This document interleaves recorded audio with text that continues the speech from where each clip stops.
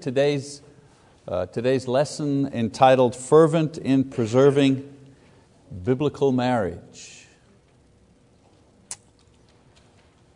You know, there was a time when you wouldn't need to have a lesson like this.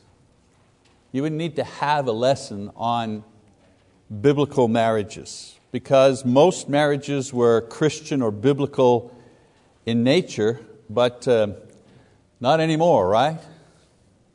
Not anymore. Society accepts almost every kind of arrangement as marriage today, even trying to legalize some arrangements that 50 years ago. If you would have told somebody 50 years ago, if I would have shown this picture 50 years ago in some way, people would have been shocked. I mean, we still don't like it, but they would have been shocked. How dare we even show such a thing? Today it's like it's on the front pages of the newspaper. We've got top politicians who are promoting the whole idea. So I think therefore it is necessary to review what God has designed as marriage. So I want you to open your Bibles. I'll be throwing up the slides, but if you open your Bibles to Genesis 2, pretty much where we're going to be most of our time this morning. Now in my ministry, I've had many people who were not Christians who would come to me to perform their marriages, their wedding ceremonies. Here, but especially back in Montreal, people would come to me to have me do their weddings. People who never go to church, who don't read the Bible, they have no convictions about Christ one way or another, but when it comes to getting married, they want a church wedding. Somehow people think that a church wedding adds a spiritual component to their wedding day, and they want God's blessing on their union, and they're thinking, having the wedding inside of a church building somehow accomplishes this. And I think this happens because they believe that churches and ministers can somehow provide a stamp of approval on their marriage and make the whole marriage itself acceptable in the eyes of God. If we can just get married inside of a church building, it's all good. The truth, however, is that marriages are acceptable in God's eyes if they are entered into by men and women consciously and legally. You're wondering, how low is the bar, if you wish? I mean, the ceremonies may differ from country to country, but this element is always present. Man, woman, consensual agreement according to the law of that society. That's the bar. And if this was not the bar, then every Hindu, for example, or every Muslim or every non-believer would be living in adultery in the eyes of God. Because none of these people were married inside of a Christian church building. So having your wedding inside of a Christian church building performed by a minister or whatever, that's not the element that makes your marriage acceptable to God, not necessarily the only thing. So if it's consensual and legal, it's acceptable in God's eyes. As Christians, however, we not only search that our marriages be consensual and legal, we also create the type of marriages that reflect the will and the purpose of our Lord Jesus Christ. Now we're talking about Christian marriage. So for this to be so, we need to kind of build our marriages according to God's word, in which we find the ideal for marriage. The ideal for marriage. You see, being married inside a church building is not what makes your marriage a godly one. Making your marriage a godly one is building your marriage according to God's plan that makes your marriage a Christian one in accordance to God's plan. A lot of people were not married inside of a church building, but they seek for their marriage to be according to God's plan. And I'll tell you something, a lot of the work for a wedding happens before you get married, but most of the work to make your marriage a godly one happens after you leave the church building on that wedding day. So in the very beginning of the Bible, God gives us three basic elements in His plans for marriage in Genesis chapter 2. So I want us to review these and see if they exist, well, in our own marriage. So what's the first element? Well, the first element is knowledge of self. Amazing, isn't it? Knowledge of self. In order to have a godly marriage, knowledge of self. Let's read Genesis chapter 2, verse 18 to 20. It says, "Then the Lord said, 'It is not good for the man to be alone. I will make him a helper suitable for him.' And out of the ground the Lord formed every beast of the field and every bird of the sky and brought them to the man to see what he would call them. And whatever the man called a living creature, that was its name. The man gave names to all the cattle and to the birds of the sky and to every beast of the field, but for Adam there was not found a helper suitable for him."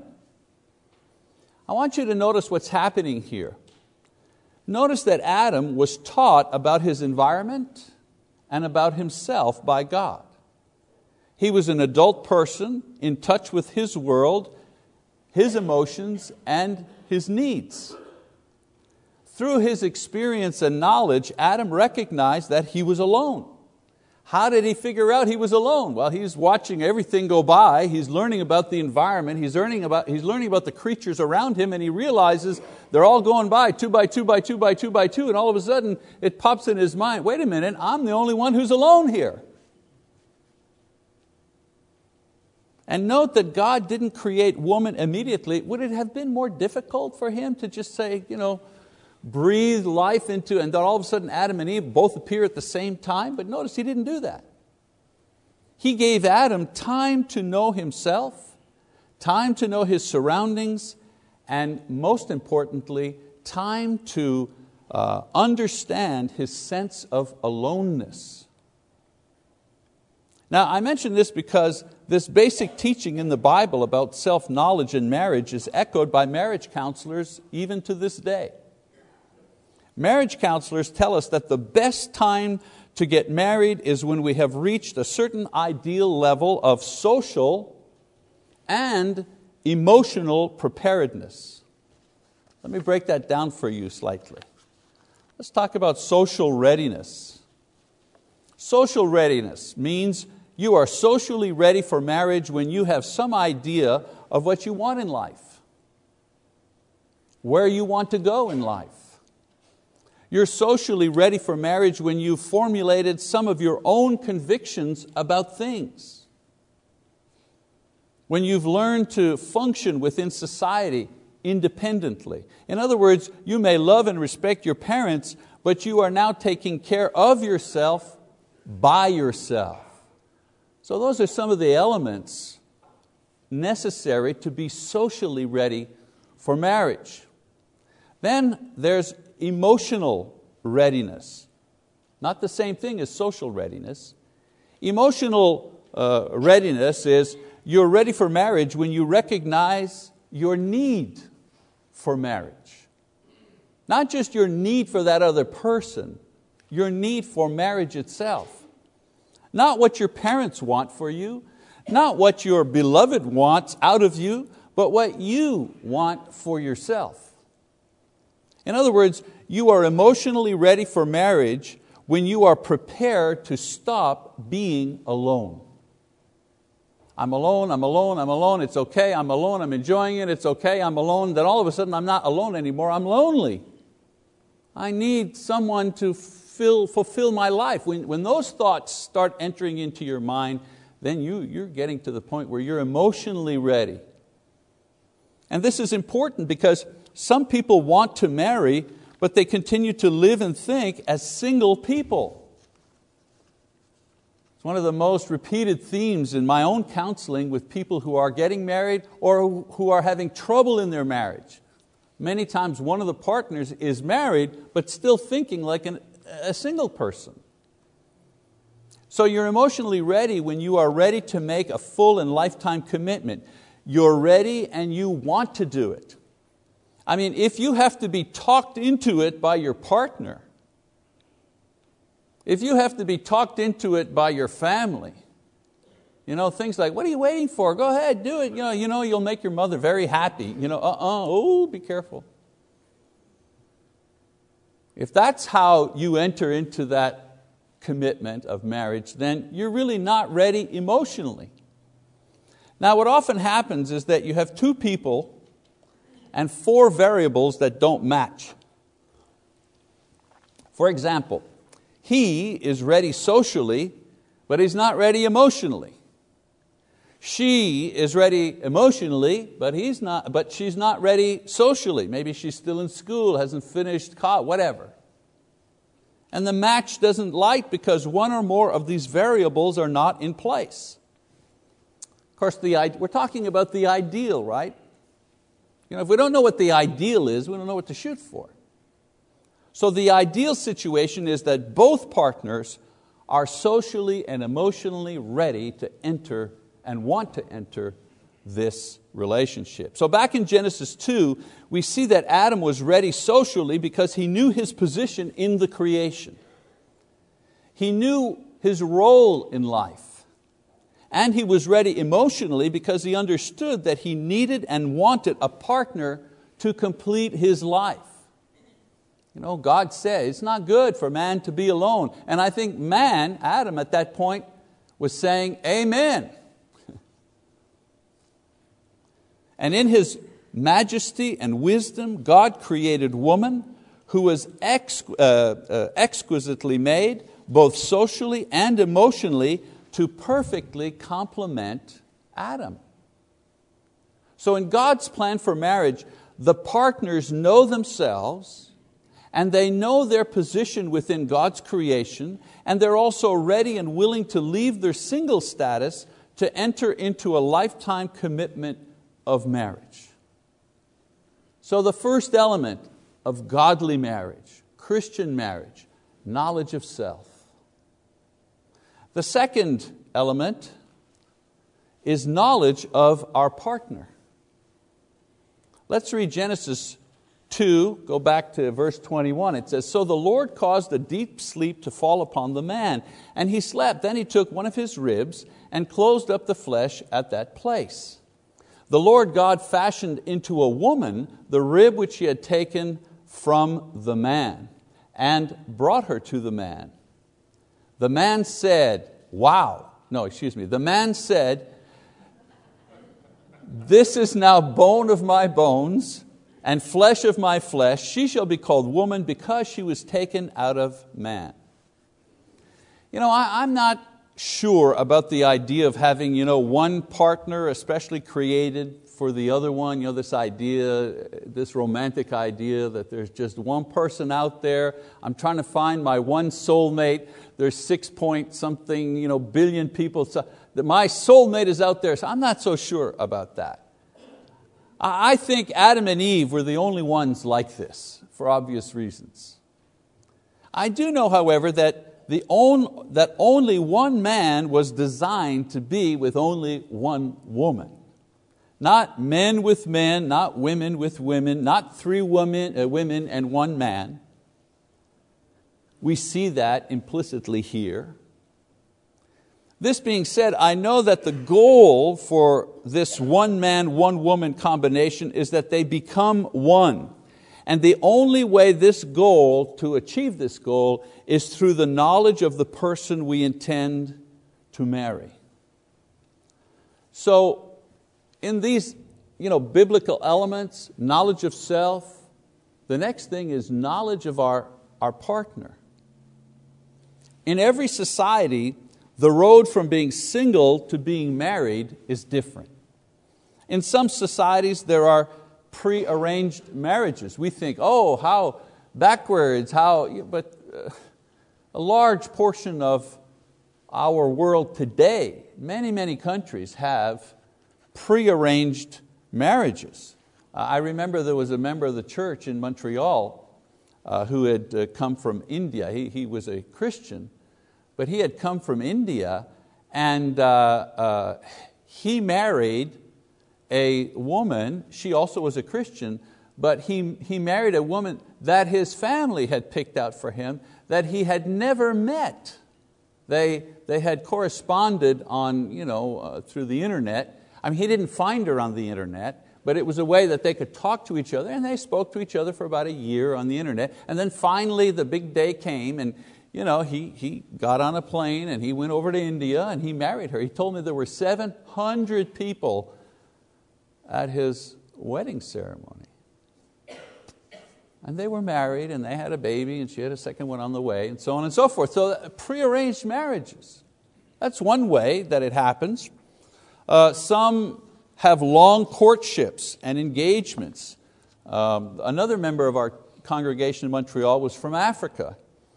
And there, one of the fellows was having trouble marrying his beloved because his family and her family had not yet agreed on what the dowry was supposed to be. And they were still negotiating. And these two young people were like waiting, well, any word yet? No, they're having another meeting. It's so foreign to us. And yet, he said, this is just normal. They lived in Canada, they had a car, they had laptops, he was a programmer, very modern. But as far as their marriage custom, they were still holding to the custom from the country from which they came. And, and today, pen pals, well, that's kind of old, that's old school. But today, internet, a lot of people in the church met their partners. Again, I go back to Montreal, such an interesting congregation. One of our brethren there, who was from Romania and had come to Canada, a single guy in his early 30s. He met his wife online on a Christian dating service in Russia. And they exchanged for 6 months. He went to Russia to meet her. Compare the picture and the person. I think that's a due diligence. Met her family, went to church with her, find out she is who she is, and she found out he is who he is. And then he came back and they corresponded some more. Then he went back and he married her. And then he came back to Canada, and then another year went by till she got her visa. They were married for like 5 days. Then he had to leave for a year, wait for her. Not everybody marries their high school sweetheart. Many different ways to get from being single to being married. But in the end, the thing we want to do is to get to know the other person so we can get close to them.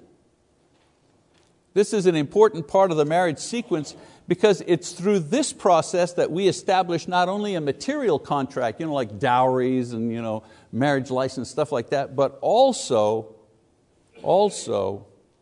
an emotional contract.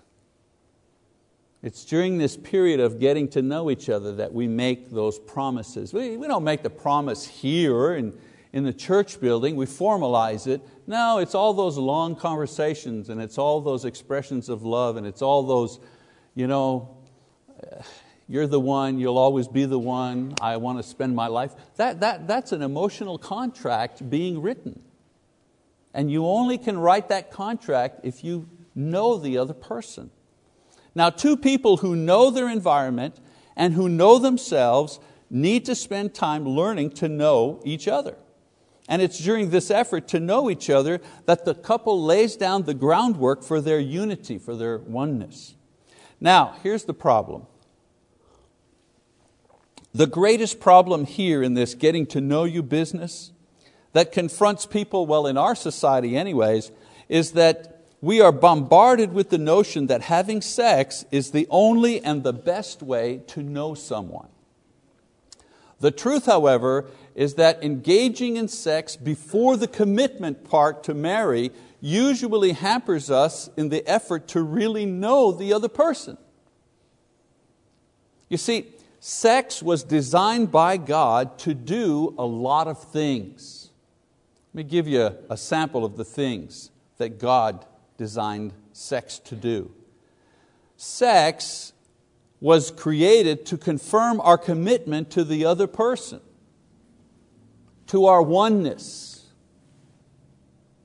We are one. And is there a better way? Isn't there a better way to express that oneness than through sexual intimacy? There is no other way that you can do it better than that way. So God designed sexual intimacy for that purpose. Also to express loyalty. How better to say to our partner, I am yours and you are mine, through sexual intimacy. It was designed to surrender self. Not only am I yours, I am all yours. You know, the Bible says they were naked and they were not ashamed. When two people in a marriage are sexually intimate, that there aren't any barriers there. It's a way of saying without words, I am yours, I am all yours. It's a way, of course, to establish family. It's a way to comfort each other emotionally.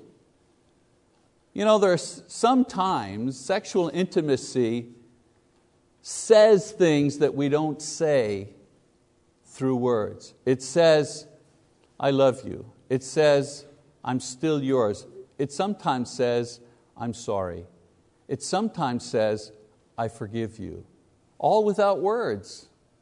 Sexual intimacy also designed to provide for physical pleasure and for intimate enjoyment. You know, we don't like to think that. You know, we cannot think that God would have designed this activity so that we could have fun, so that we could laugh, so that we could enjoy ourselves, so we could say, oh, that feels good.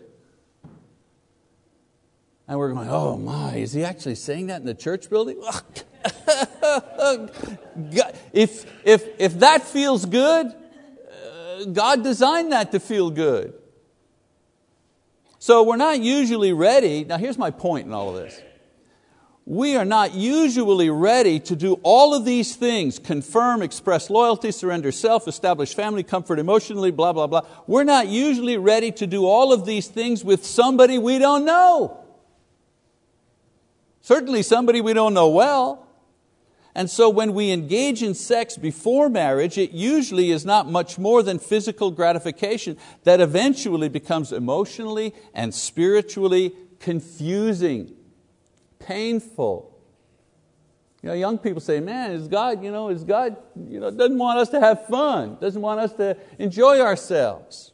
No, that's why God says sex is only in marriage. No, God doesn't want you to hurt yourself. God doesn't want you to be in pain. God doesn't want you to do something that will have negative consequences down the line. That's why He says that sex should only be within marriage. And you know what? There are much, much, much better and less risky ways to get to know someone else. So Adam was ready socially and emotionally, and God fashioned for him a perfectly matched partner. And so in the pre-sin world of the garden, Adam immediately recognized the stability of God's final act of creation, and that was Eve. In other words, Adam knew her completely, and she knew him in the same way. These two were ready for the commitment because they knew each other in perfect wisdom and understanding, as only ones who were without sin could know. Our problem takes us time to get to know because we're sinners and we're trying to get to know a sinner. But there was no sin with Adam and Eve. So we should take special care in getting to know our prospective mates, because unlike Adam and Eve, as I said, we're marrying weak and sinful people. Knowing the strengths and weaknesses enables us to go into a marriage commitment with our eyes wide open. And that's what God wants. All right, one more element in God's plan for marriage, and that is unity. Let's go back to Genesis 2. It says Genesis 3 there, but that's just a typo. It's Genesis 2. It says, for this reason a man shall leave his father and his mother and be joined to his wife, and they shall become one flesh. And the man and his wife were both naked and not ashamed. Okay, so we know ourselves, we know the other person, now we need to know what we're getting into when we get married. Marriage is a uniting of two people into a lifetime relationship that only death can legitimately end. And I put the word in legitimately. You can end a marriage through divorce, but you can't end it legitimately through divorce. See what I'm saying? Now, we know that marriage involves a ceremony, it involves a legal contract, a personal promise or commitment, but these are the things that accompany or legitimize, sanction a marriage in society and in God's eyes. That wedding ceremony, the signing of the contract, the public vows, that's what legitimizes what we are doing. But in the end, when you say I do, what you're saying is, I do promise to live with you as your spouse until I die. And in our society, we legitimize that commitment with a legal contract. So this is a high and noble thing, but it's a very difficult thing for a weak and sinful person to accomplish. So what does the Lord do? He gives us 3 small rules to follow in order to help cement the union for a lifetime. Do you see? Have you seen the 3 little rules? Let's go over them one at a time. Rule number 1, you have to separate in order to unite. You need to leave your parents if you are to cleave to your spouse. Cleave, not a word we use very often, means being stuck to, glued to. The commitment in marriage is to be glued to your partner, not your parents. Not your buddies, not your workmates, not your career. Big problem that I find, again, just speaking from experience, counseling experience, young couple comes in, they've been married 7 years, find out she is committed to the marriage, he is committed to his career.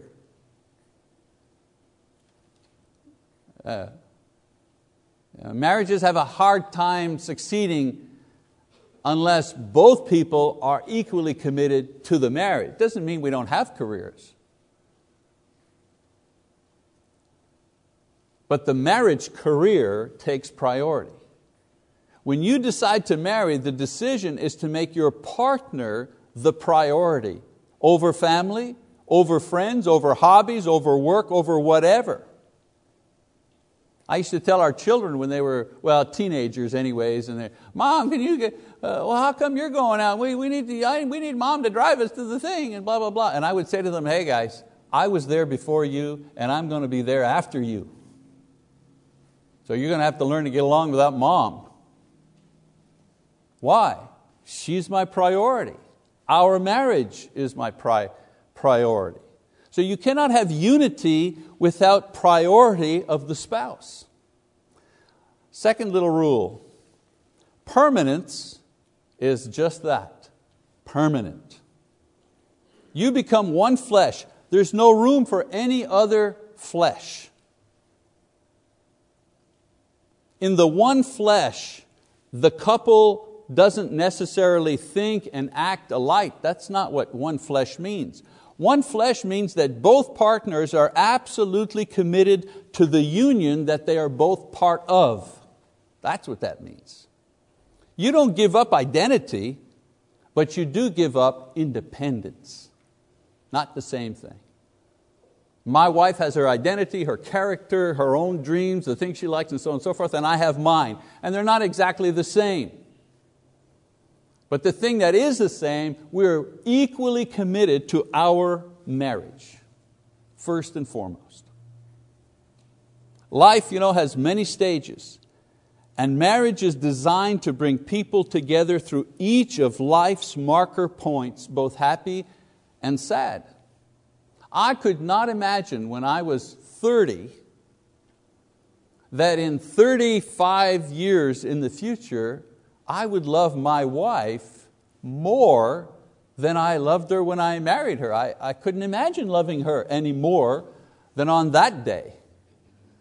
But God has taught me differently. Why? Because no matter what happened between us, her and I, we were always both committed to the same thing. I was telling someone the other day about one of our strategies. one of our strategies is when we have a decision to make, it's not a moral decision, just a decision. Go right, go left, buy a car, don't buy a car, move here, don't move there, one of those type of decisions. We talk it over and there's some plus and negatives that each of us bring to the table. And then eventually we come to a decision, but we have a deal. And the deal is this: if our decision just blows up, it turns out to be a lemon, it just falls apart. There's no back talk. There's no, when we were talking about it, I had a little reservation in the back of my mind that maybe this might happen. No. When we're making a decision, we look at each other and we say, shake, shake. That means okay. No matter what happens, good or bad, we're in it together. And I think a lot of you do the same thing. Third little rule: intimacy must be without fear. One other problem that I find in my marriage counseling is that there are more people who are members of the church, faithful members of the church, have much more problems about the issue of sexuality than people outside the church. And it makes no sense. If there are people who deserve to be happy, fulfilled, satisfied sexually, it's us. And yet somehow, for whatever reason, perhaps we've been just taught the wrong things, this doesn't happen. Notice the final verse says, they were naked but not ashamed. The word naked here doesn't simply mean without clothes. It means they were laid bare before each other. Adam and Eve were totally honest, expressed openly their feelings, had no reservations about their sexuality because they were without sin and totally transparent with each other. So God created sexual intimacy and placed it, notice, last, not first, on the foundation of knowledge of self, knowledge of the other person, commitment to unity, and then at the very end, the crowning glory, sexual intimacy. And when these elements are placed in this order, then the marriage reflects the shape and form that God intended for marriage to be. And it has a great opportunity to be happy and fulfilling. Now, in this, a lot of time left, in this lesson, we've looked at ways to turn an ordinary marriage into a Christian marriage. And so far, what I've done is to give you the three basic elements in God's plan for marriage: knowledge of self, knowledge of the other person, making a lifetime commitment to unity. And so if we follow this plan, it doesn't make one's marriage uniquely Christian, because many people of all religions or no religion have followed this same plan, and they've succeeded in having happy, fulfilled marriage. I know a lot of people who don't believe in God at all, but they have happy marriages. And if you look at their marriage, they're kind of following the things that I've talked about this morning. And in this we see God's goodness and mercy. The rain and the sun falls on the just and the unjust. God's plan for a happy, satisfying marriage, if followed, works for someone who does believe or who doesn't believe. But there's another element here. The fourth element, when we talk about a Christian marriage, is that the fourth element that we add to our relationships is that our marriages are Christ-centered. Two Christians building a marriage based on the biblical model, this is a Christian marriage. And so we know that these elements form the basis for Christian marriage because Jesus confirms that His disciples should follow these same instructions, Matthew 19, 3-6.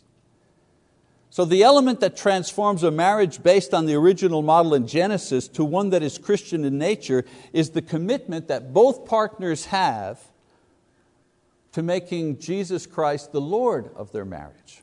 In other words, when two Christians base their marriage on biblical model, then this is a Christian marriage. It's not just about getting married in the church building. That's not what makes your marriage a Christian. It makes it legal because you sign the papers and so on and so forth. But what makes it Christian is that you've made Christ the Lord of that marriage. So as I finish up, we've got 3 or 4 minutes left.